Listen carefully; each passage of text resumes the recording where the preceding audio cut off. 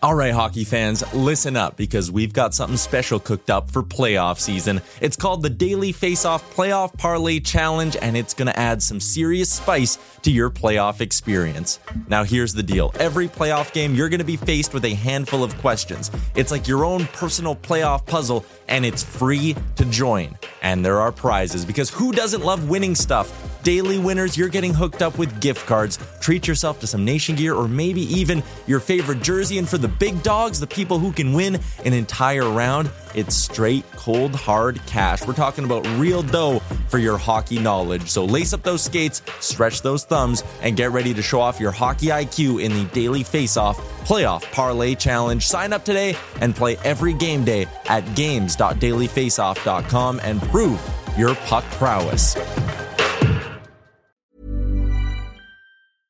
I'm Sandra, and I'm just the professional your small business was looking for. But you didn't hire me because you didn't use LinkedIn Jobs. LinkedIn has professionals you can't find anywhere else, including those who aren't actively looking for a new job, but might be open to the perfect role, like me. In a given month, over 70% of LinkedIn users don't visit other leading job sites. So if you're not looking on LinkedIn, you'll miss out on great candidates like Sandra. Start hiring professionals like a professional. Post your free job on linkedin.com/people today. Mom deserves the best, and there's no better place to shop for Mother's Day than Whole Foods Market. They're your destination for unbeatable savings, from premium gifts to show-stopping flowers and irresistible desserts. Start by saving 33% with Prime on all body care and candles. Then get a 15-stem bunch of tulips for just $9.99 each with Prime. Round out Mom's menu with festive rosé, irresistible berry chantilly cake, and more special treats. Come celebrate Mother's Day at Whole Foods Market.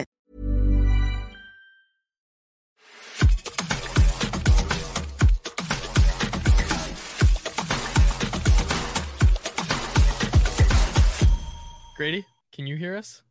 What's going on? What is happening? All right, no one can hear me. Are we even live? What is happening right now? This is the biggest gong show to this. This is a crazy start to the show. My name is Dave Jelly. That is Armin Tile. This is Canucks Conversation. Our technical producer, or at least I thought he was, is Grady Sass, who's somewhere. I don't know where he is, but he's saying we're live. He texted us that. Yeah, I guess. Okay, whatever. Sorry, I'm so thrown off by that intro. This episode of Canucks Conversation is brought to you. Oh, I can't wait to talk about this. Wendy's DFO Survivor Fantasy. Shots on goal, goals against average, and points per game can make or break your week, but don't overlook BPMM. Wendy's Bacon Portobello Mushroom Melt. Sure, it may not help you win weekly prizes with Wendy's and Daily Face-Off Survivor Pool Fantasy, but unlike my predictions, it never disappoints. This ad reads out of date because I was bang on with my prediction. So try your luck, but don't push it because the Bacon Portobello Mushroom Melt is only back for a limited time. If you miss it, you won't get a second chance. Sign up for Daily Face-Off today. Daily Face-Off Survivor Pool Fantasy today. Sponsored by Wendy's and the Wendy's app. Now, I made the pick on Monday for Quinn Hughes to get a point. He got that point. And I'm damn happy that he did. Now, what are you going to pick today? Who am I going to pick today? I went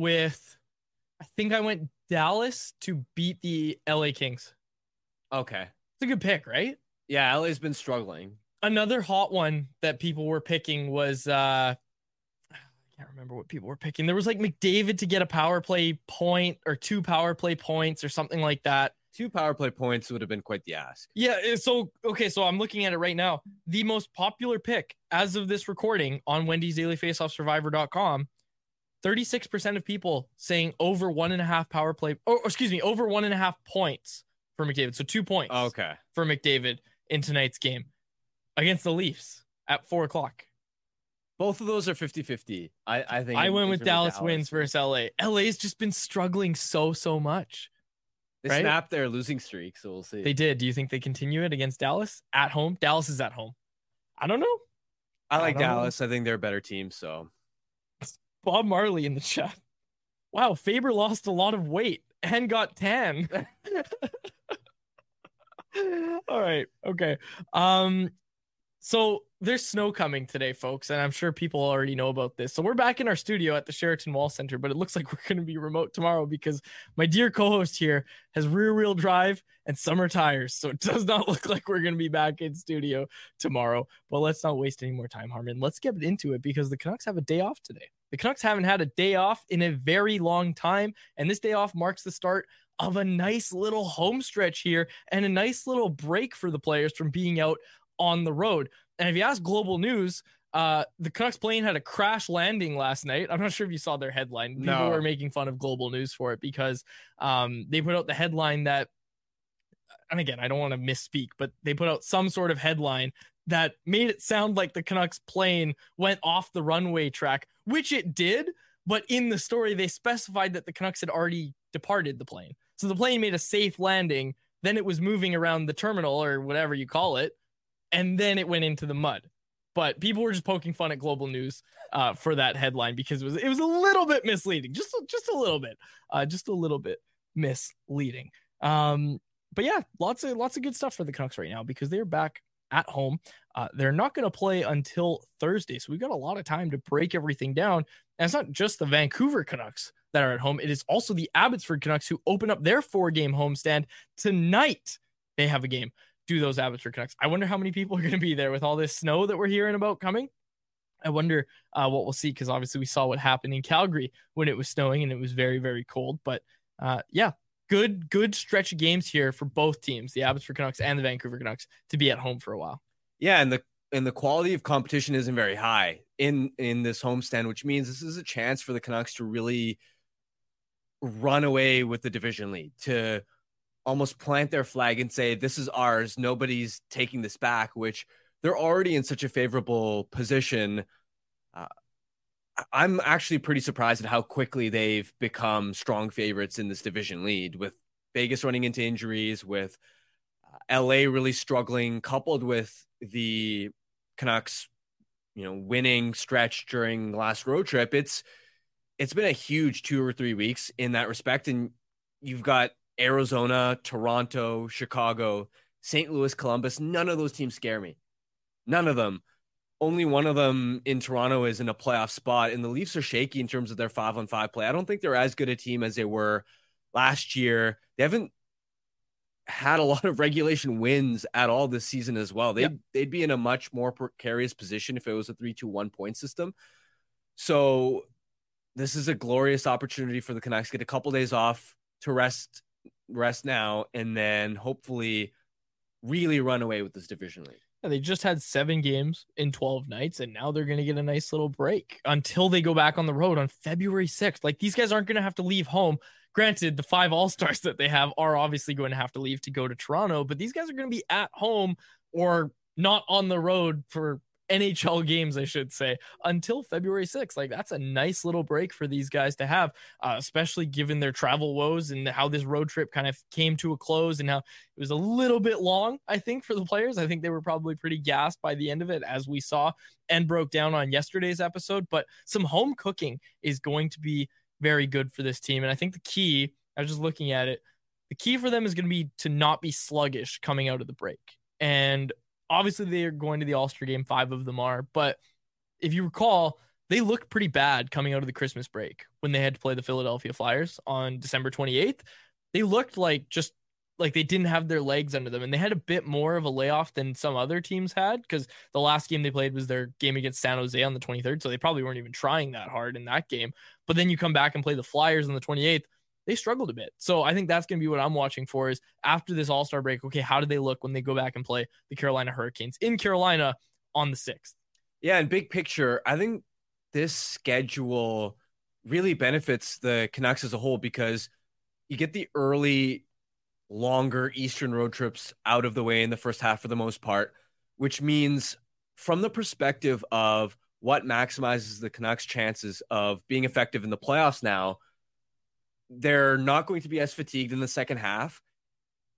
The challenge, and the reason why Dom Luszczyszyn's model, for example, had the Canucks as the 12th most difficult schedule through the remainder of the year, despite them having a home-heavy schedule, is because the quality of their opponents shoots through the roof. But I think that's actually a good thing going into the playoffs, because that means the details of this team's game are going to need to be as sharp as possible. I think it's a great tune-up for the playoffs, given that this team hasn't had a lot of postseason experience. And I'll say this, the players do legitimately get up in a different way when they're playing top teams. You can sense it in the level of focus they have, just how much more amped up they are to play a team like Dallas, for example, or a Colorado or a Vegas compared to, I don't know, a meaningless game against Ottawa. Yeah. I'm glad you didn't say Anaheim. Wouldn't want to torture Wagon Ducks there. But yeah, I think that's going to be a good tune-up for the playoffs, because you're not too fatigued, so you don't really have rest as an excuse, and you're going to be, hopefully in a good energy position going into the playoffs, and you're going to face tough opponents, which will hopefully tune up the details and sharpness of the team's overall quality of play. All right, before we continue, we should tell you that this segment is brought to you by our friends over at Four Winds Brewing, family owned and operated in Delta, home to the Four Winds Light Lager, a crisp, clean, and easy drinking beer, a beer for everyone, a perfect beer for before, after, or during the game, perfect beer for watching a long playoff run. Ask for Four Winds Light Lager at your local liquor store, or have some delivered right to your door through the online shop at fourwindsbrewing.ca. Jeff Paterson's going to join us in about 5 minutes time, Harman. But prior to the show, you and I were talking about this, and I'm really interested to hear what you have to say about it. JT Miller's underlying numbers. You had some stuff for us on this. Yeah, it feels like we've talked a lot about Quinn Hughes, Elias Paterson, in part because of his contract situation, and everybody knows JT Miller is having a monster year. But I just wanted to highlight how big a difference it is compared to last season, especially through the first 50 games or so under Bruce Boudreau, because it's easy for somebody that doesn't watch the Canucks, for instance, out of market hockey fans, to look at Miller's point totals that on the whole look pretty similar last season compared to this year and think, oh, similar overall impact. But especially 5-on-5, there's a massive difference. So just to set the scene, before the coaching change, so this is around mid to late January, basically the same point we are now at this year, JT Miller ranked 190th among all NHL players with just 15 5-on-5 points. And the Canucks not only had rough underlying numbers in terms of controlling shots and scoring chances, losing both of those territorial battles, but also minus 11 goal differential with Miller on the ice at 5-on-5. Fast forward to where we are today, Miller ranks top 10 among all NHL players with 28 5-on-5 points, which is nearly double. Mm-hmm. And the Canucks are at a plus 14 goal differential with him on the ice. So that's such a massive difference. And I think a lot of people could have looked at Miller's play before the coaching change and said, okay, the point totals look good on paper, but he's a power play merchant. A big chunk of his production's also coming shorthanded, which is a bit of a mirage because he also had one of the highest goals against rate on the PK. And a lot of people would argue, hey, that's empty calorie point production. Whereas this season, man, it's been a night and day difference. And that's one of the biggest differences for why this Canucks team has been excellent so far this year. Now, how much of this comes down to it's a better situation with Rick Tocchet, the conversations that we were having, I know on this show and in the market as well, the conversations we were having were, okay, and there's even a report on it too. I can't remember who reported it, but someone reported it, that the Canucks management felt they had to bring Rick Tocchet in to, for lack of a better word, wrangle JT Miller and like get a hold of JT Miller. How much of this comes down to there is now a coach in place that, and I'm not trying to say JT disrespected Boudreau or didn't respect him or anything, but a coach that Miller, that seems to have been able to get the most out of Miller. How much of this comes down to the coaching change? It's a massive part. And I did a lot of digging on this before the season started because Miller had that great 30-ish game turnaround under Rick Tocchet. And I spoke to a lot of people close to the situation. And the point that kept coming up was under Bruce Boudreau, Miller and Boudreau had a good relationship. And I'll say this, having spoken to Boudreau for that piece, Boudreau loves JT Miller. Mm-hmm. But the one problem was that because Boudreau's sort of a laid back, letting things go type of head coach, Miller felt there was a lack of accountability among the players. So when the Canucks got off to this awful start last year, he was almost a dictator in the locker room and was so it's almost like he forgot about what he needed to focus on with his own game. And he himself was trying to wrangle the team together. Twice we've used the word wrangle on this show. That rarely happens. And so that just, I think, created a bad cycle, not only for JT, but now I imagine it probably rubs some teammates the wrong way, because you have this guy that his own game is slipping, and yet now he's angry. He's trying to hold guys accountable. And then when Rick Tocchet came in, a huge part of the reason he was able to turn around was Tocchet came in and he's that guy that can hold players accountable. And JT Miller was able to take a step back. And the message really to JT was just focus on your own game. Worry about yourself. Don't worry about anybody else. And that's what JT spoke about at the end of the season when he discussed the impact of Rick Tocchet coming in. And I think that mindset shift made all the difference in the world. Not to mention, when you look at practically watching him play, why is he playing so much better from a defensive and two-way perspective? A big reason comes down to his puck management, the lack of turnovers. And I spoke with JT specifically about that at the start of the season to ask him, why are you managing the puck so much better compared to last year? And he said that a big reason is they're trailing less in games. So he's not forcing plays. And I think JT is also somebody that wears his heart on his sleeve. So he gets frustrated. And when you get frustrated, he's the type to let it affect his decision-making. Whereas now I think he's just in a much better frame of mind because of the team situation, because of the coaching situation. And you can see it on a night-to-night basis. Anything else on JT before we move on to Jeff here? That was pretty much it. I love it. It's good stuff. And I think I have a few things, and I want to pick it up in the Anyone Else segment later in the show.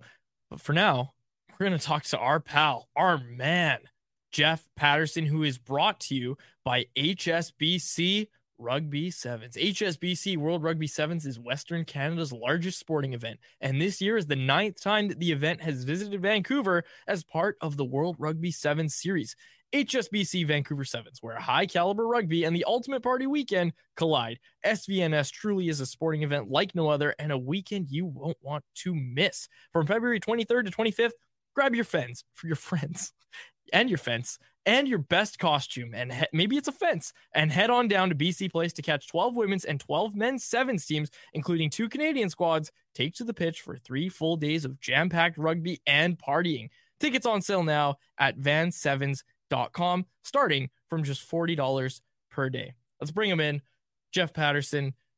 Jeff, what's the best costume? Could be Halloween, could be any other occasion that you dressed up. Best costume that Jeff Paterson has ever put together?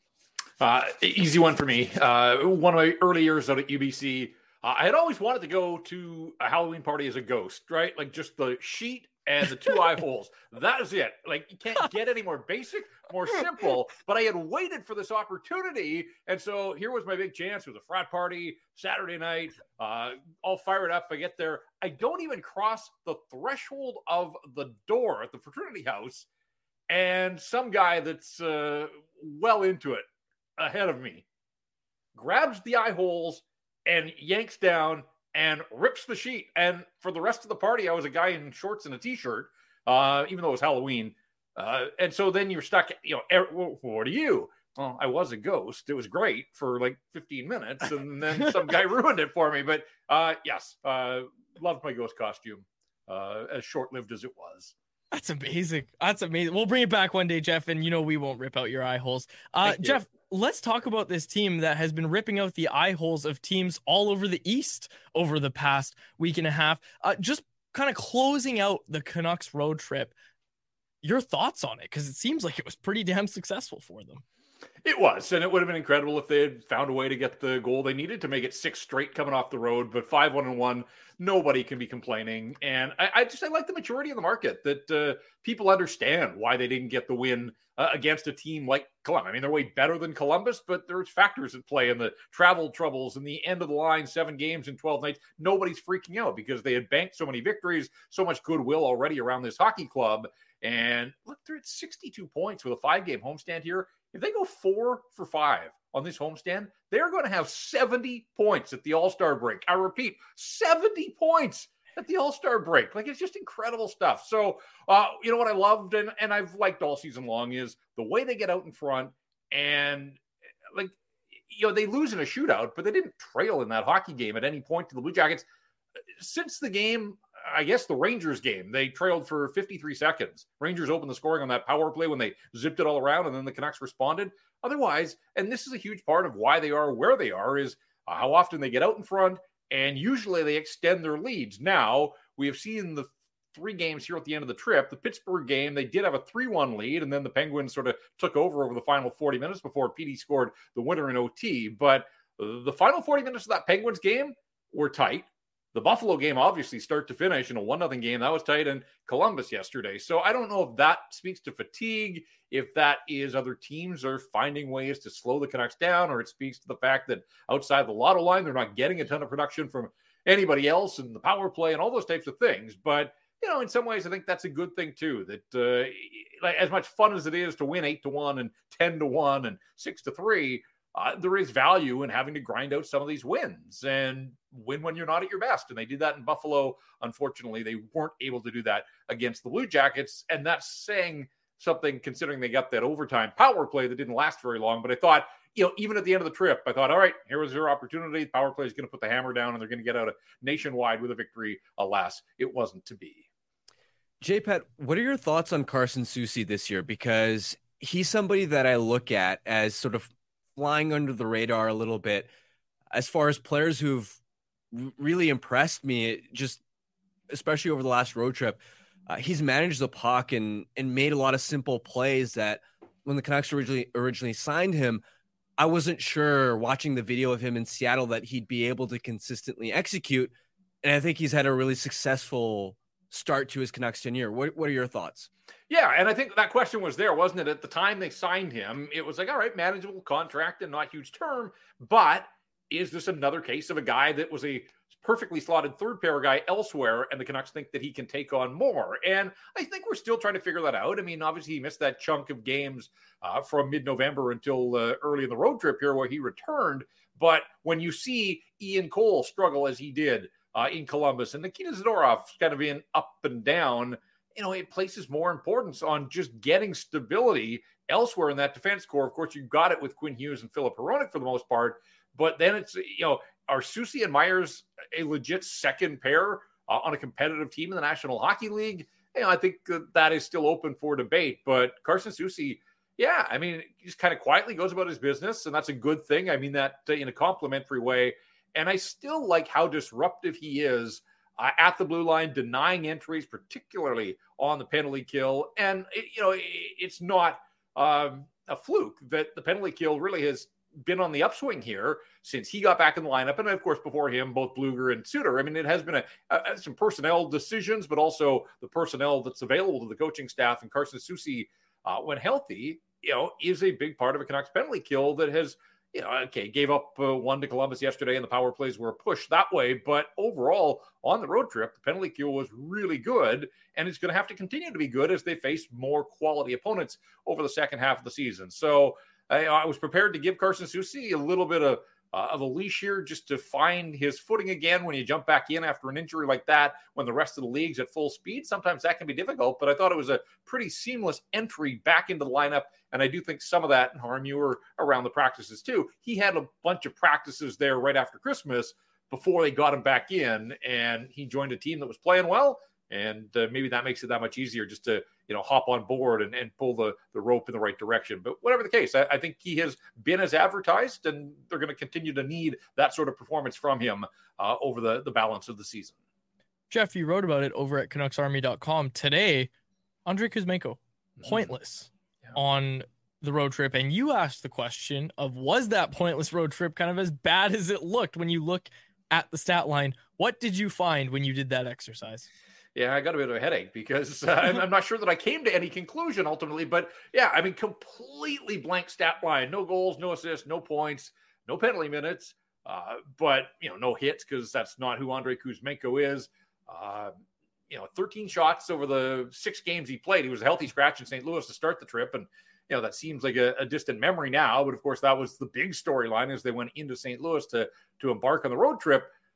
That line, they've held their own defensively, but over the 6 games that they played, they were outscored 2-0. So relatively low event in terms of goals for and goals against. But still, when you've got a $5+ million guy on one wing and a $5 million guy on the other, it's not enough. It's not enough just to hold your own.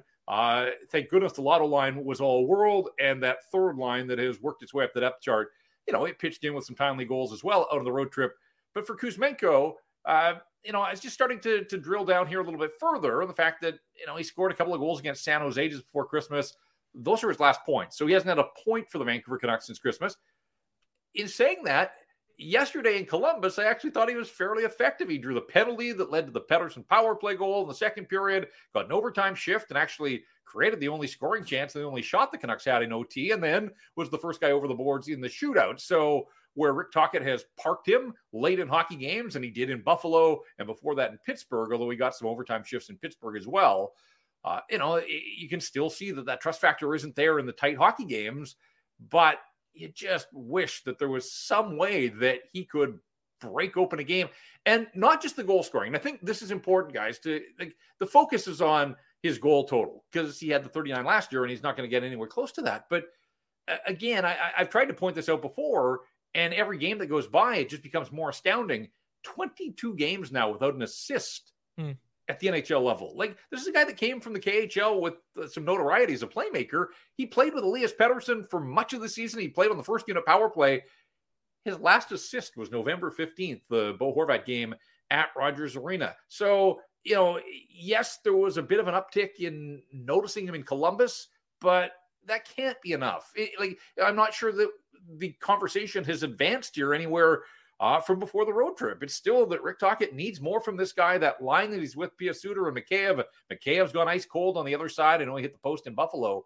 But for Andrei Kuzmenko, all those questions that we asked before are still there. And beyond no assist since November 15th, his last road goal was, I think, the 6-0 goal in that 10-1 romp. Remember when he hit Kakinen and he showed compassion. That was nice of him. And no Shark did. But that was his last road goal on the 2nd of November. And his last road point came in Montreal on November the 12th. Well, guess what? You don't just play at home and come playoff time. You've got to be able to have the coach's trust to be out there on the road and the matchup game. And so, the underlying numbers showed yesterday in Columbus when he was out there against Adam Fantilli and Kent Johnson, that line dominated, but they should.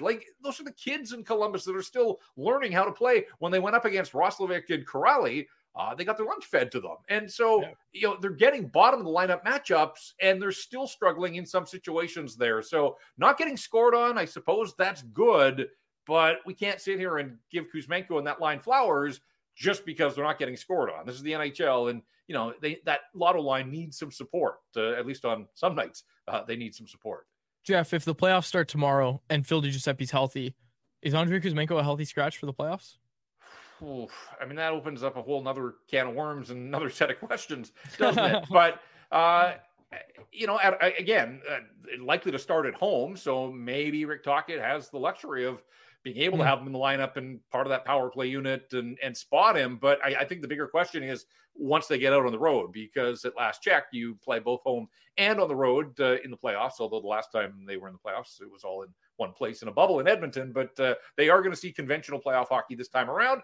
And those are all sorts of things that this coaching staff is going to have to work through. So, again, there was a little bit more hustle, and it felt like Kuzmenko was trying, but it's so clear that he's in his own head now trying to give Rick Tocchet what he wants, but it's coming at the expense of any sort of offensive contributions. And it's been 8 games since Christmas and just straight zeros across the board for Andrei Kuzmenko. Earlier in the show, we were talking a little bit about JT Miller's turnaround this season, which we think is a lot more substantial than just what the point totals indicate this season versus last. Ever since Rick Tocchet has taken over, what stood out to you about why Miller has sort of put it together in terms of his two-way game and overall performance? Yeah, and I heard you guys talking about it. I do think some of it was just so loose under Bruce Boudreau, and that's not a knock on Bruce. That's who he is and how he coached. And when I say loose, a bit of freelancing all over the ice for everybody, and obviously structure as much as it became a punchline. There was a lack of it in the way the Vancouver Canucks played, and JT Miller was certainly guilty of that.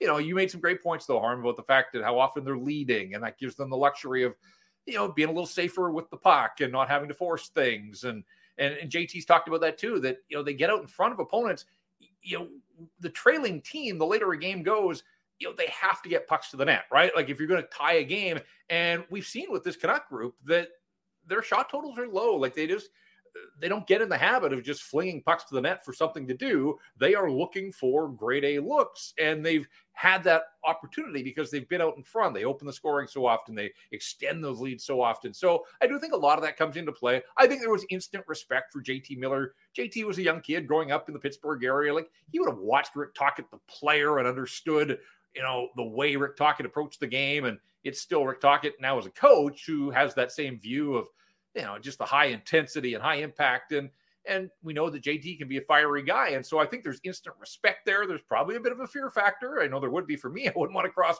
Rick Tocchet and Adam Foote. And, you know, if you do once, maybe, but wouldn't want to do it a second time. So I think all those things factor into this. And again, the start that this team got off to, it had to get off to that kind of start. But I think that by putting in the effort and putting the work in and being rewarded the positive reinforcement of seeing how the work was paying off, it's just put JT Miller in a right frame of mind here. Now, saying all of that, and he has been terrific, and to get to the 20-goal mark and 40 assists in the same game, so 60 points at the 44-game mark, like, you know, well on pace to smash the 99 that he put up a couple years ago. But it's interesting to note that he had gone 10 games without a penalty. Now, again, this is a guy whose engine runs hot, and he's going to take some penalties. That's part of who he is. But starting with the shot to Sidney Crosby in Pittsburgh, penalty there. Buffalo takes the run to Rasmus Dahlin and then gets challenged. And so he got the roughing or the elbowing penalty and the fighting major. And then yesterday, you know, in a sleepy game, just no need to get his stick up. Was it Chinnikov? I think it was. Got his stick up under the chin, Bakov. And got the high sticking penalty. Jokes are free, by the way. I won't go for those. But, you know, that kind of is creeping back into his game. And so, you know, he's valuable. He's more valuable to the Canucks on the ice, obviously, than sitting in the penalty box. But, you know, occasion had it. He got challenged. I understood what the Sabres were doing, sticking up for one of their star players. That kind of stuff is going to happen. But I just think, you know, I don't want this to become an ongoing trend for JT Miller, is sort of taking the needless penalty, the careless ones. Yesterday, again, just that was preventable. And ultimately, the Blue Jackets did score on that power play. So just something to monitor here, that he had been playing a tidy game and being productive. And for the last three, at the very least, and maybe some of that's fatigue, mental or physical, whatever the case, spending a little more time in the penalty box than he had of late. Jeff, your Paterson's Point column, and that's the only name it has at Canucks Army. This past weekend, it's clear now that the Vancouver Canucks should go all in this season. Take it away, Jeff. Apparently, it's not clear to a lot of the people in the comments section at Canucks Army. It fostered some debate there and certainly some response, and I appreciate all that. I mean, people have read the piece at the very least and reacted to it, and I mean, that's what we're trying to do in this business. But no, the further they go, and this was written obviously on Sunday after the Buffalo game before Columbus. You know, at that point, they'd won 5 in a row. They were winning in all sorts of different ways. Lotto line was absolutely on fire. And just looking around them in the National Hockey League, and this was at a time when, you know, and you guys touched on it, like Vegas is running into some injury problems, and it hasn't been a great month for Vegas. Los Angeles in a little bit of a free fall now. You know, like the Canucks have put themselves in a conversation of being contenders. Like it doesn't happen every year, and obviously it hasn't happened for a long time here. But I just think that there's no guarantee of tomorrow or next year. And sometimes you have to strike while the iron is hot. And this doesn't come with any promises that it's going to work. Like, ask the Boston Bruins how a great regular season worked for them last year, or Tampa a couple of years ago when they had 128 points. But that shouldn't scare the Vancouver Canucks. I think that this management group, and Patrick Allvin's on the record of saying, like, if they keep it up, his job is to insulate this group, to support them, to reward them for their fine play. And I said, and I want to be clear as I say this too, this isn't meant to scare anybody. But you saw what happened with the Calgary Flames and their star players. Like, players decide for whatever reason that maybe they don't want to be here. And, the longer it goes with Elias Pettersson giving this market and this team and the fan base some indication that, yeah, he wants to be here, there is a world in which he elects to take a one-year contract and play himself to unrestricted free agency. Quinn Hughes may someday decide that he wants to go play with his brothers in New Jersey or somewhere else. And same with Thatcher Demko. But that's not now. Like, in the here and now, these guys are together. They're playing well. They have as much star power. I mean, look who's going to the All-Star game. They've got as much star power as just about anybody in the National Hockey League. And so I don't think these opportunities present themselves. There's no guarantee that it's all going to come this way with all the pending unrestricted free agents that they've got next year. They've got a good group. They've got something good going. To me, I just think they owe it to the players, and they owe it to this fan base to step in and take their best swing. They may fall short, but, again, the planets don't always align, and they do sort of feel like they've come together for the Vancouver Canucks this year. Jeff, great stuff as always. We're going to continue that conversation, I think, in our Anyone Else segment. Great stuff as always, Jeff. We really appreciate you taking the time on this Tuesday afternoon. All right, boys. Always fun. Thanks. There he is, Jeff Paterson. Be sure to check out Rink Wide Vancouver. Harmon and I are often co-hosts on that. I got Jeff next week, or Jeff's got me, I should say, for two back-to-back games. The one against Chicago. And I strategically, when we get our list of like, okay, which games you guys want to take, I got to be honest, I strategically picked the ones where I think the Canucks are probably going to win. I do that. I do that a little bit. So yeah, I'm doing the Chicago one. And who are they playing after that? St. Louis? I think St. Louis. Yeah. Anyways. By the way, that answer at the end fired me up. Oh, dude. Great stuff from Jeff. Life is full of what-ifs. Some awesome. Like, what if AI could fold your laundry? And some, well, less awesome. Like, what if you have unexpected medical costs? United Healthcare can help get you covered with Health Protector Guard fixed indemnity insurance plans. They supplement your primary plan to help you manage out-of-pocket costs. No deductibles, no enrollment periods, and especially no more what-ifs. Visit uh1.com to find the Health Protector Guard plan for you. Ready to pop the question? The jewelers at BlueNile.com have got sparkle down to a science with beautiful lab-grown diamonds worthy of your most brilliant moments. Their lab-grown diamonds are independently graded and guaranteed identical to natural diamonds, and they're ready to ship to your door. Go to BlueNile.com and use promo code LISTEN to get $50 off your purchase of $500 or more. That's code LISTEN at BlueNile.com for $50 off. BlueNile.com, code LISTEN. Burrow is a furniture company known for timeless design and thoughtful construction, and free shipping, and that extends to their outdoor collection. Their outdoor furniture is built to withstand the elements, featuring rust-proof stainless steel hardware, weather-ready teak, and quick-dry foam cushions. For Memorial Day, get 15% off your Burrow purchase at burrow.com/ACAST and up to 25% off outdoor. That's up to 25% off outdoor furniture at burrow.com/ACAST. Let's just start Anyone Else right there.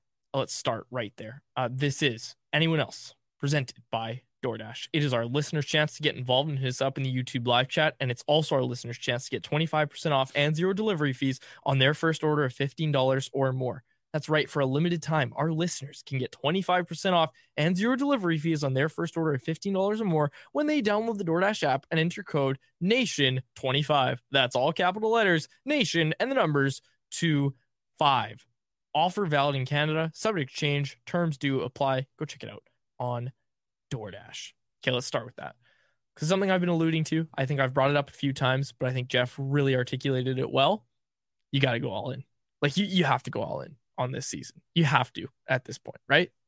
You have to significantly add in some way. That doesn't mean you sell the farm for Jake Gensel or one of those rentals where you're like, we have no chance of being able to re-sign this guy, but in some substantial way, I think this team deserves reinforcements. And this conversation is already different than when we first had it 2 or 3 weeks ago because of the state of Vancouver's Pacific Division opponents. I mean, Vegas, look at the number of injuries that they have right now and how that's going to impact the way the seeding is going to work, potential playoff matchups, even the question of, okay, how healthy is Vegas going to be going into the playoffs?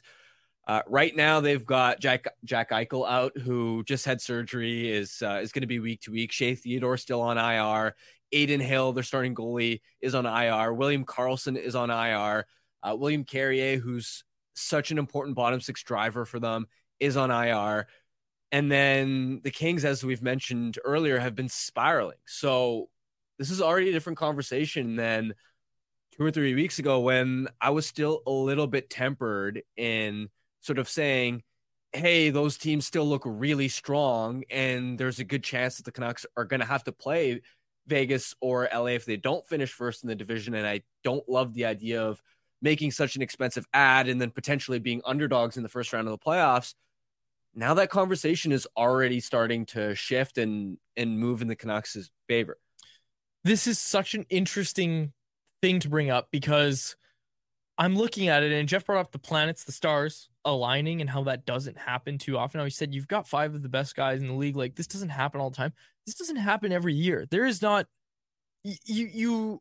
And again, I have to go back and look, but it's not super common that by the All-Star break, first of all, we don't usually see 5 guys from the same team going to the All-Star game, but we also don't see 2 of your 2 top centers. I know they're playing on the same line lately, but your 2 top centers both in top 10 for league scoring. Like, you don't see that super often. The Canucks have that right now. Then you have a third guy in Brock Besser who's in the top 10 for goals scored.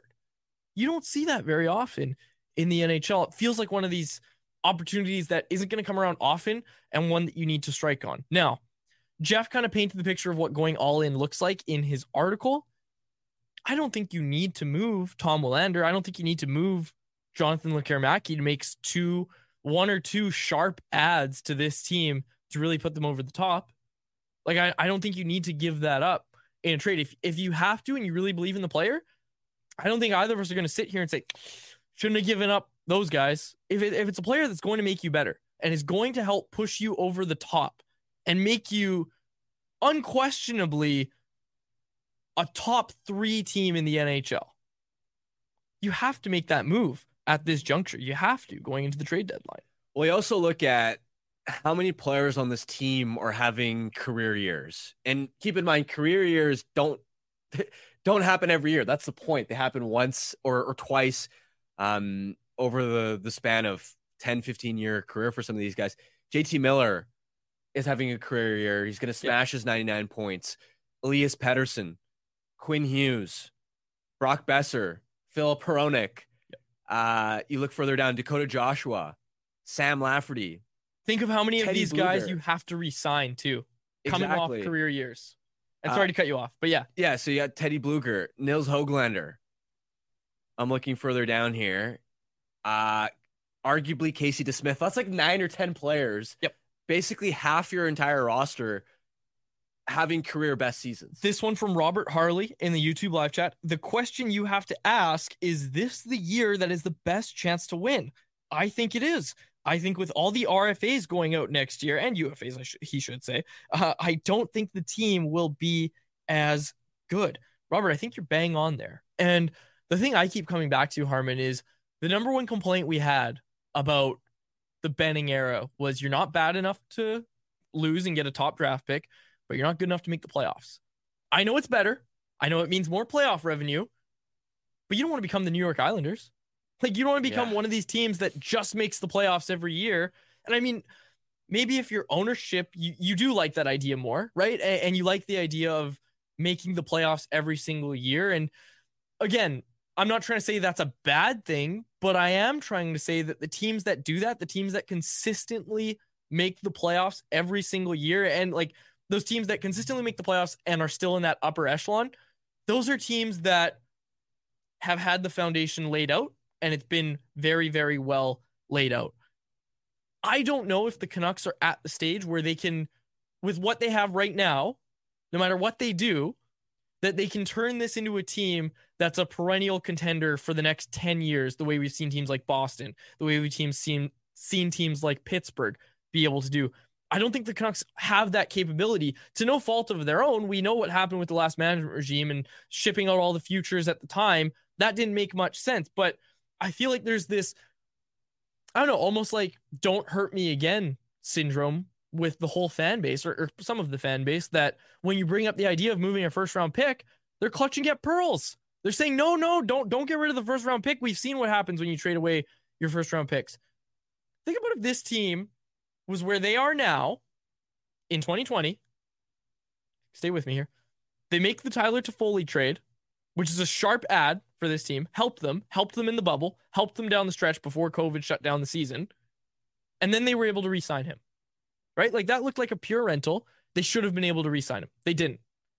I'm willing to bet this management regime would have been able to re-sign Tyler Toffoli. Not only that, Harman, you're giving up, I can't remember that trade. It was a second round pick, and Tyler Madden, and like a 7th round pick, I think was the exact stuff. If you're giving up that at this juncture for a rental like Tyler Toffoli, like a top 6 forward, a bona fide top 6 forward, you can't sit there and say, no, don't give up Tyler Madden. Who's the equivalent of Tyler Madden right now in the Canucks organization? I'd have to think about it, but it's not like a high-end prospect. Yeah. Like Ratu. I'm throwing that out there. Yeah, and Ratu's probably a better prospect now than Madden was back Absolutely. Then. And I keep bringing that up and thinking about that you can't live in the past, but you also need to understand that this likely is this team's best chance at winning the Stanley Cup, which is what this fan base, rightfully so, has been saying for years needs to be the goal. Is it's not just, don't just try to squeak into the playoffs, win the Stanley Cup. So when did that change? When did that change? Because I think if you're clutching at pearls about the idea of moving up futures to aid this year's team to help them out in that quest to going after the Stanley Cup, I think you've got it wrong. Because I think you're doing what we all kept saying for years shouldn't have been the goal. You're turning the goal into just making the playoffs. Yeah, and the other thing to keep in mind is this management group hit on literally every offseason addition they made. That doesn't happen. It doesn't matter how smart a front office group you have. You're not going to bat 100% every offseason. I mean, look at Colorado, for instance. The Avalanche are probably the model franchise in terms of the best pro scouting staff in the NHL. They found Nichushkin when he was nothing. They found Taves for 2 seconds. Oh, a number one defenseman for 2 second-round picks. They mined Arturi Lehkonen and turned him into a top 6 gem of a forward. They've done an excellent job consistently of finding guys. Nazem Kadri, that trade, turning Tyson Barrie into Nazem Kadri. Yep. Jonathan Drouin to some extent. The point I'm trying to make is everything they touch has typically turned into gold. But even you look at a front office that's that smart, that analytically oriented, you look back at their summer's additions, they didn't hit it out of the park. It's been tough for them to find depth forwards. You mentioned lately that Drouin's been working out, but Thomas Tatar, for example, was a pretty disastrous fit, and they had to trade him to Seattle. Mm-hmm. Ross Colton and Miles Wood have been decent. Ryan Johansson was supposed to come in and be the answer at the second line position. He's not that guy, and they're still looking for that centerman, not to mention now he's a $4 million contract that you have on the books through next season as well. And they still have that same challenge of, well, damn, we have some of the best stars in the NHL, but we have almost nothing beyond them. Where you look at last year in the playoffs, for example, the reason they lost to Seattle is because they literally in a 7-game series got 0 bottom 6 goals. Yeah. There's so much interaction in the chat, like so much feedback to all of this. I want to highlight this one. There's so much, but this one from Slipstream. They have no money to re-sign more players. Not true. A rental is stupid. This team is not a contender. Playoff, yes, but not a match for Colorado, Vegas, Boston, and other top teams. Slipstream, I think you need to go look at what those teams' current states are and what they're looking like heading into the playoffs. I'd also like to point out that if they match up with Boston, it'd be in the Cup final. So if your rental gets you to the Cup final and you're saying, well, they're not going to win the Cup final, I'm sorry, there's something to be said about getting to the Stanley Cup final. Look at the West. Like, who are you realistically at this juncture looking at and saying the Canucks can't take that team in a 7-game series? They can't make a series of it in their current state without any rental, without going out and getting any help. Their current juncture. I say there's about 3 teams. Like 3 teams that I say they would have a tough time beating that team in a 7-game series. I'm not saying it'd be easy against anybody else, but like, I don't think there's any team, I'll just say this, I don't think there's any team in the West that it's impossible that the Canucks beat in a 7-game series. I don't think there's any in the West that the Canucks wouldn't be able to at least take to 7 games. Yeah, and I mean, you do have to strike a balance here, because I think the point the commentator is trying to make is, well, you'd hate to give up, first round pick and let's say Aatu Ratu for a rental like a Gensel. Sure. And then it's like, if you still, the odds of winning the Cup or even going on a deep playoff run in one given year are tough for any team. That's not necessarily restricted to whether you believe the Canucks are a contender or not. And you wouldn't want it to necessarily be a waste. The thing I'll say though is I actually think there's, and I'm sure over the next couple of weeks we'll dive more into the cap situation, but there probably is still a window that, okay, yeah, you're probably not likely to be able to fit, let's say, Gensel or Lindholm onto your books long term, but you can probably fit a bona fide top 6 forward onto the books beyond the season, especially if you're looking at somebody like an Andrei Kuzmenko, $5.5 million. Can you trade that contract in the offseason? And so I think from the Canucks perspective, if you are gonna, it's one of 2 things. You're either, if you're going to pay a massive price, it needs to be for a player that is either a rental that you're confident will resign or has term left on their contract, so you get multiple years of value out of it. Or if it's a rental that you're probably not gonna want to resign, then you don't want to be paying a first round pick plus something else. You more so want to be in the Toffoli range, for instance, where it's like a second and like a mid prospect. And look, when we bring up names like Frank Vetrano, Adam Henrique, I saw someone throw out there today the idea of trading for both of those guys together as a package. And Frank Vetrano, like we've mentioned, is signed beyond this season at a pretty reasonable cap hit at 3.85. So, you can get creative, but and again, I don't think Slipstream was saying don't go out and just go get a bunch of rentals. Like, I don't think he was trying to say don't make this team better at the trade deadline. Maybe that's how I read it, but I don't think that's quite what he's getting at. And I think that's a fair comment then. I think that is a fair comment. This one from Dr. Haas, because it kind of adds on to this conversation that we've had here. I got to scroll up and find it. Sorry, folks. He was throwing out trade proposals, which is so fun. Quads heater trade proposals. Yeah. The Canucks combo heater trade proposals. This is for Jake Gensel. Andrei Kuzmenko, a first-round pick, Aatu Ratu, and Elias Paterson, the defenseman. I think it might be a little too much, but here's the other thing. A lot of people in the chat said not enough. A lot of people said not enough. And take out Paterson maybe, because his first proposal didn't have Elias Paterson in there. It was Aatu Ratu, a first-round pick, and Andrei Kuzmenko. Basically, what the Canucks got for Bo Horvat last year.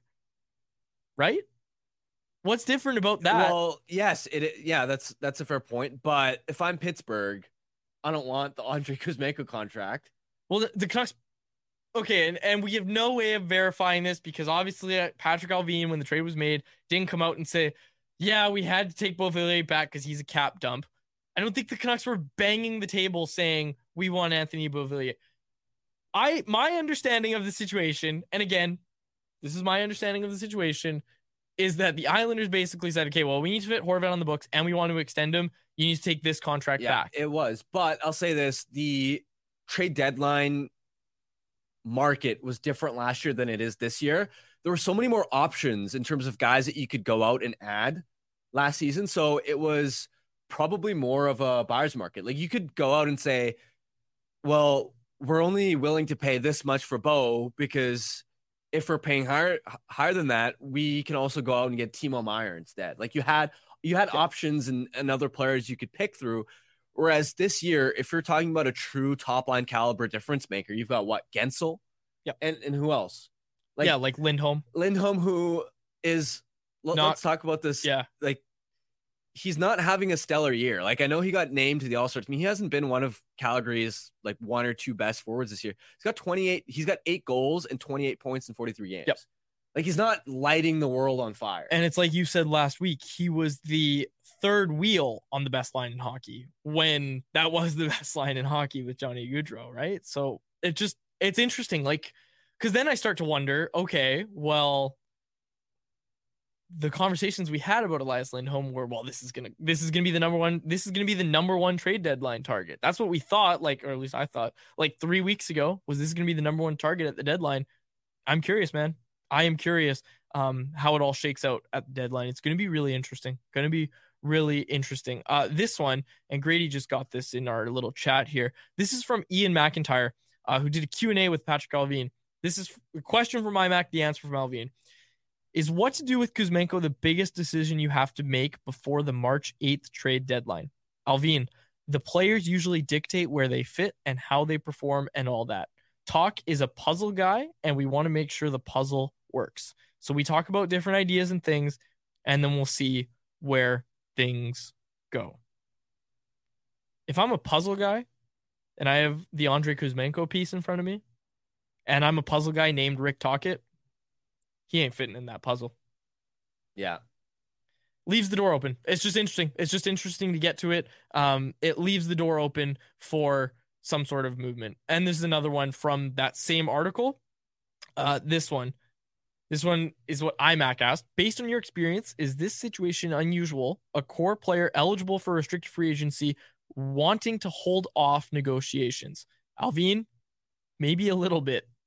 Yeah, it is a little bit unusual. I don't think anybody's nervous yet. I think that is also aided by the fact that the Canucks are playing so well that when the criteria that Elias Paterson lays out is, I want to play somewhere that's winning. Okay, well, your team's top of the NHL. So I think that's part of the reason that people aren't scared or worried right now, but it is unusual. It is. It absolutely is. Yeah. I've had, like, anecdotally, I've run into Canucks fans just in, at the gym or some friends that I have in person. And the longer this goes on, they're like, hey, what's going on with Paterson? And I'm like, you know what? Just enjoy the season. Let's cross that bridge when we get there.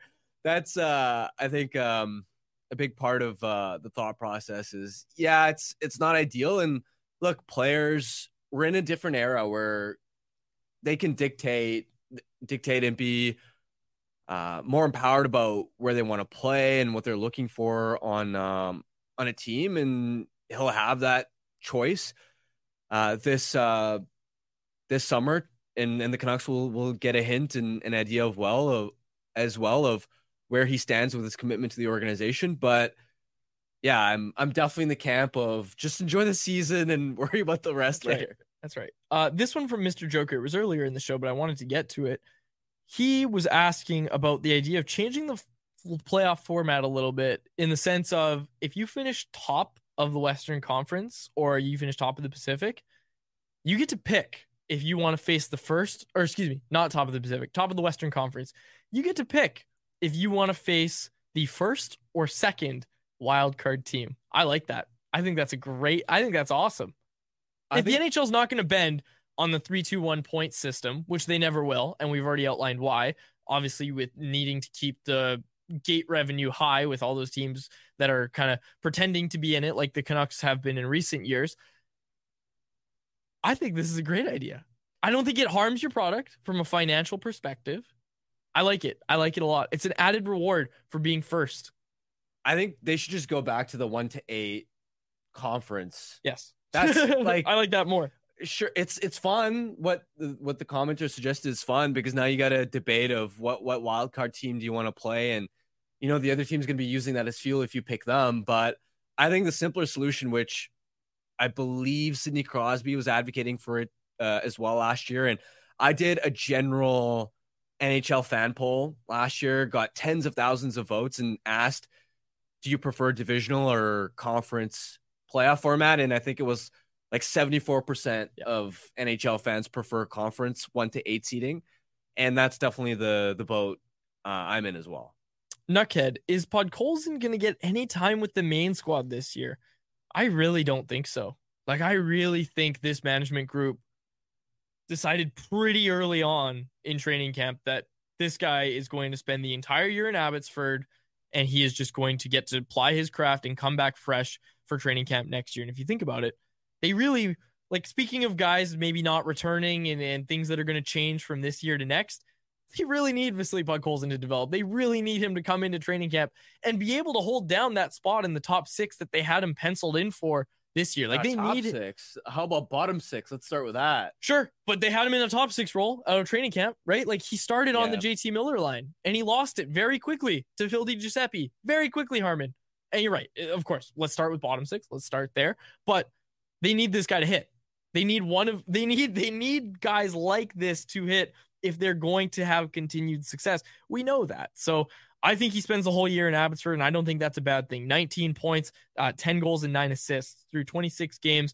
And if you read today's Blackfish report over at Canucks Army, courtesy of our friend Dave Hall, he highlighted Podkolzin a little bit and some of the good things that he's doing in his game. Really strong on the forecheck, really starting to look like a player who is going to be able to be successful under Rick Tocchet. So hopefully this season aids him well. I just look at it and wonder, if you're balancing the two things that you have to balance, I think, is how much does this player coming up help us as a team? And then you also have to balance, okay, how much does it help him as a player in his development to come up right now and play for this team? I would say when you weigh those two things, I'm not sure he helps the Canucks too much right now, like too much more than the options they have right now. And second, I think it would only do more harm than good for him to come back and be in the NHL spotlight right now. So I say Podkolzin spends the rest of the year down in Abbotsford. Agreed. And especially because this is now a winning team with much higher standards. So there's even less margin for error, mistakes, the types of things that have started to get in Podkolzin's head and affect his confidence, the mental side of his game. Just let this be a reset year. But I will say, big picture, I don't have a lot of high expectations for the type of player he's going to be at this point. You don't think he could be like a middle 6 kind of grinder? I'd be really surprised. Really? Eh? I think you're at this point. If he hits, I think he's going to be a bottom 6 piece because he's 22 at this point. He's going to turn 23 in the summer. And when you look at the odds and just historical comps in the AHL, the type of production you need to be hitting at to be an impact player, you need to be dominating the AHL as a 22-year-old. And I'm not talking about playing well. I'm talking you've got to be among the point and goal scoring leaders if you still have a future as a top 6 or as a really strong third line driver, the type of player that can put up 40, 50 points in a season. Whereas Podkolzin's profile right now looks pretty similar to, let's say, Cole Lind at a similar age. If you look at the production, and Lind hasn't even established himself as, as a full-time NHLer yet. He's played occasional games here and there for Seattle. And so that's why for me, I'm like, if he even hits as a fourth liner at this point, as an everyday useful NHL player, like that is a win to me. I don't have high expectations for the type of player he's going to be offensively at this stage. That's fair. That's very fair. I just think you got to give him, and I know you agree with me, you got to give him a chance to try to keep developing, keep kind of progressing toward what we hoped his ceiling would be in this city when he was drafted with the 10th overall pick here in Vancouver. Okay, we've got a few here. And we'll close it out quickly. But this one, the Drake cover, what is this? I keep seeing it in the chat here. Can we get this, Grady? Do you have it? Okay. Do you see this, Harmon? Oh, nice. That's pretty sweet. You got Quinn Hughes on the Take Care. Is that Tocchet in the bottom right? That's for sure Tocchet in the bottom. Is that Quinn? That's Quinn. That's Quinn on, what's it called? What's that album? The one that has the best album. It's called The Best? No, it's not. I just like that album. Isn't it Take Care? I thought that's what it was called. No, I don't think so. It's the thought it one that was. has. Are you sure it's not called Take Care? I mean, maybe I'm wrong. I think so. I know my Drake. I used to know my Drake. Actually, that's the only album cover I can know. Oh yeah, you're right. It is. But What's Talk It supposed to? Okay, so okay. This is the All Stars. Okay, it took me a second. So it's Demko, Miller, Hughes, Paterson, Besser, and then Talk It. For the All Star. That Talk It one throws me off a little bit. First of all, I didn't know it was Talk It. Second of all, I've never seen that Drake album cover, so I don't. I have. It's not a memorable album. No. Few of them are. I'm not a big Drake guy. I used to be. Like in high school, I used to love Drake, but he's solid. I've got time for him. I've got time for the weekend too. All right. Grady's listed all the names. Grady's a big Drake guy, apparently. He's telling us all the album names. Anyways, okay, let's move on here. There was one more I wanted to get to. Darn, I think I might have missed it. It was from Pimp Handstrong. Okay, anyone else think Dom, Leshizen, of course, needs to come back on Canucks Conversation to defend putting the Canucks at 11 in his Stanley Cup odds ranking less than a week after having them at number 1 in his power ranking? That's his model. He didn't manually rank that. So no. I mean, at this point, do we need Dom to come back and explain how the model works? Again? No. I mean, at this point, I don't know if you saw this, but a few days ago, he straight up said, I was wrong about Quinn Hughes. He did say that. He finally admitted it. So he's owned up to that, yeah, which took a lot of time. It felt like pulling teeth, but we finally got that out of him. What more do you want, Canucks fans? Yeah, I like Dom. I'll say it. They had the Canucks number 1 in the power rankings where they actually have some input. Yep. In it, so give the guy a break. Make the computer do different things, Dom. He didn't even say anything bad about the Canucks, and he had a piece today about why each team will win the Stanley Cup this year. And there's a part where it's like fatal flaw, and I think he didn't want to say anything mean, so he just sarcastically said, I'm going to pull it up here. Oh, fatal flaw. Nothing. Vancouver's bottom 9 forwards will continue scoring on 12.3% of their shots forever and ever. That figure might be too low, actually. The sky is the limit. Yes, Dom. Yes, that's amazing. Speaking of the sky being the limit, Grady, can you pull these up? The odds for the Jack Adams.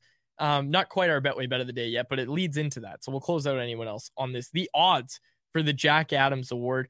It feels like every outlet and their mom put out their favorites for the Jack Adams, and Rick Tockett's at the top of all of them. I think The Athletic put one out. NHL.com put one out that was tweeted out from the main NHL account. Rick Tocchet is by far the favorite to win the Jack Adams. I think he's got some good company there with John Tortorella in Philadelphia, of course, and Rick Bowness as well in Winnipeg. But that's our Betway bet of the day, and I have the odds up here on the screen.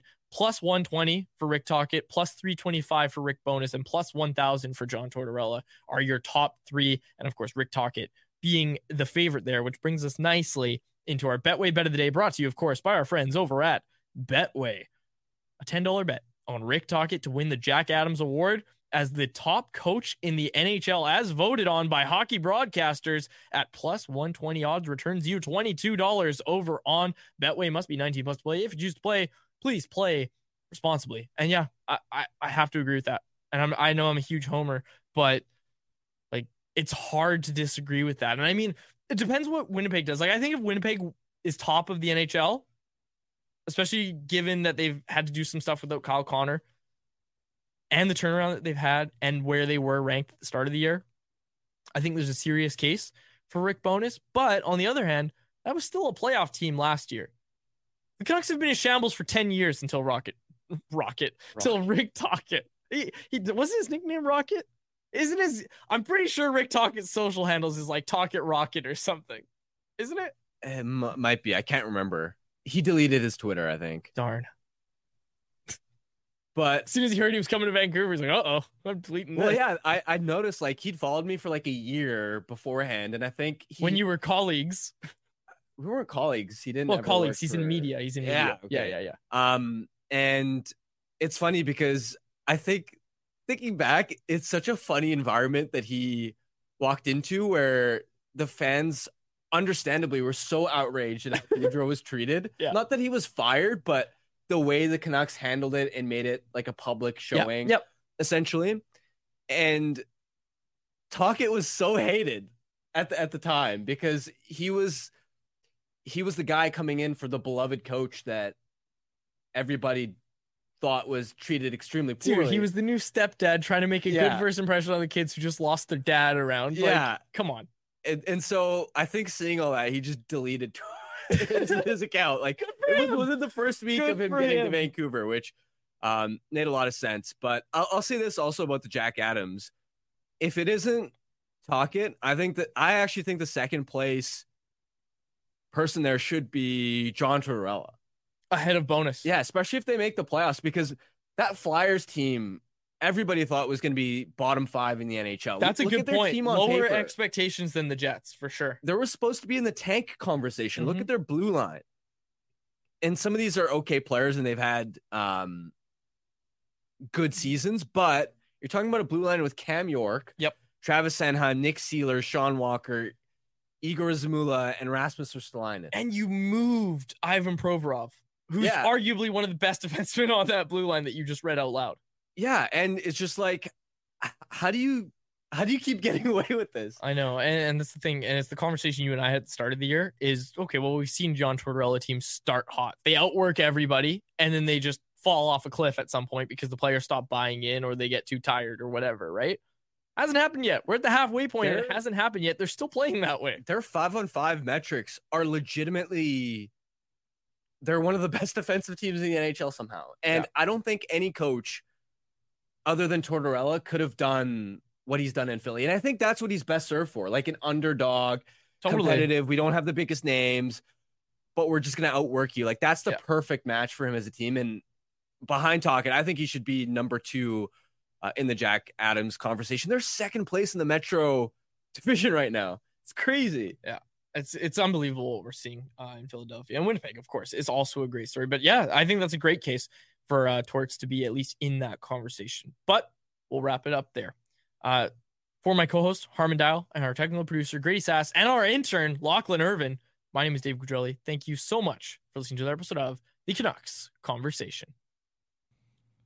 Canucks Conversation with Harmon and Quads every weekday at 2 p.m. Be sure to check it out on the Canucks Army YouTube channel. And if you missed it, go check it out on your favorite podcast catcher app.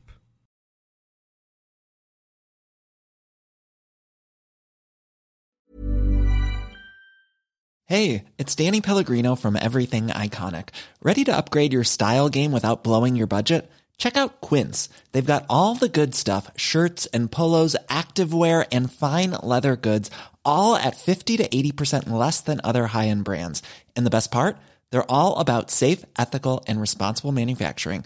Get that luxury vibe without the luxury price tag. Hit up quince.com/upgrade for free shipping and 365-day returns on your next order. That's quince.com/upgrade. Mom deserves the best, and there's no better place to shop for Mother's Day than Whole Foods Market. They're your destination for unbeatable savings, from premium gifts to show-stopping flowers and irresistible desserts. Start by saving 33% with Prime on all body care and candles. Then get a 15-stem bunch of tulips for just $9.99 each with Prime. Round out Mom's menu with festive rosé, irresistible berry chantilly cake, and more special treats. Come celebrate Mother's Day at Whole Foods Market. When you make decisions for your company, you look for the no-brainers. And if you have a lot of mailing to do, Stamps.com is the ultimate no-brainer. It streamlines your processes to make your business more efficient, which makes you less busy. Mail checks, invoices, legal documents, and everything you need to keep your business running with Stamps.com. Seamlessly connect with every major marketplace and shopping cart. Schedule package pickups and see your cheapest and fastest shipping options from different carriers, with rates up to 89% off USPS and UPS rates. And with the Stamps.com mobile app, you can take care of mailing and shipping wherever you are. Make the same no-brainer decision as over 1 million other businesses with Stamps.com. Sign up with code PROGRAM for a 4-week trial, plus free postage and a free digital scale. No long-term commitments or contracts. That's Stamps.com. Code PROGRAM.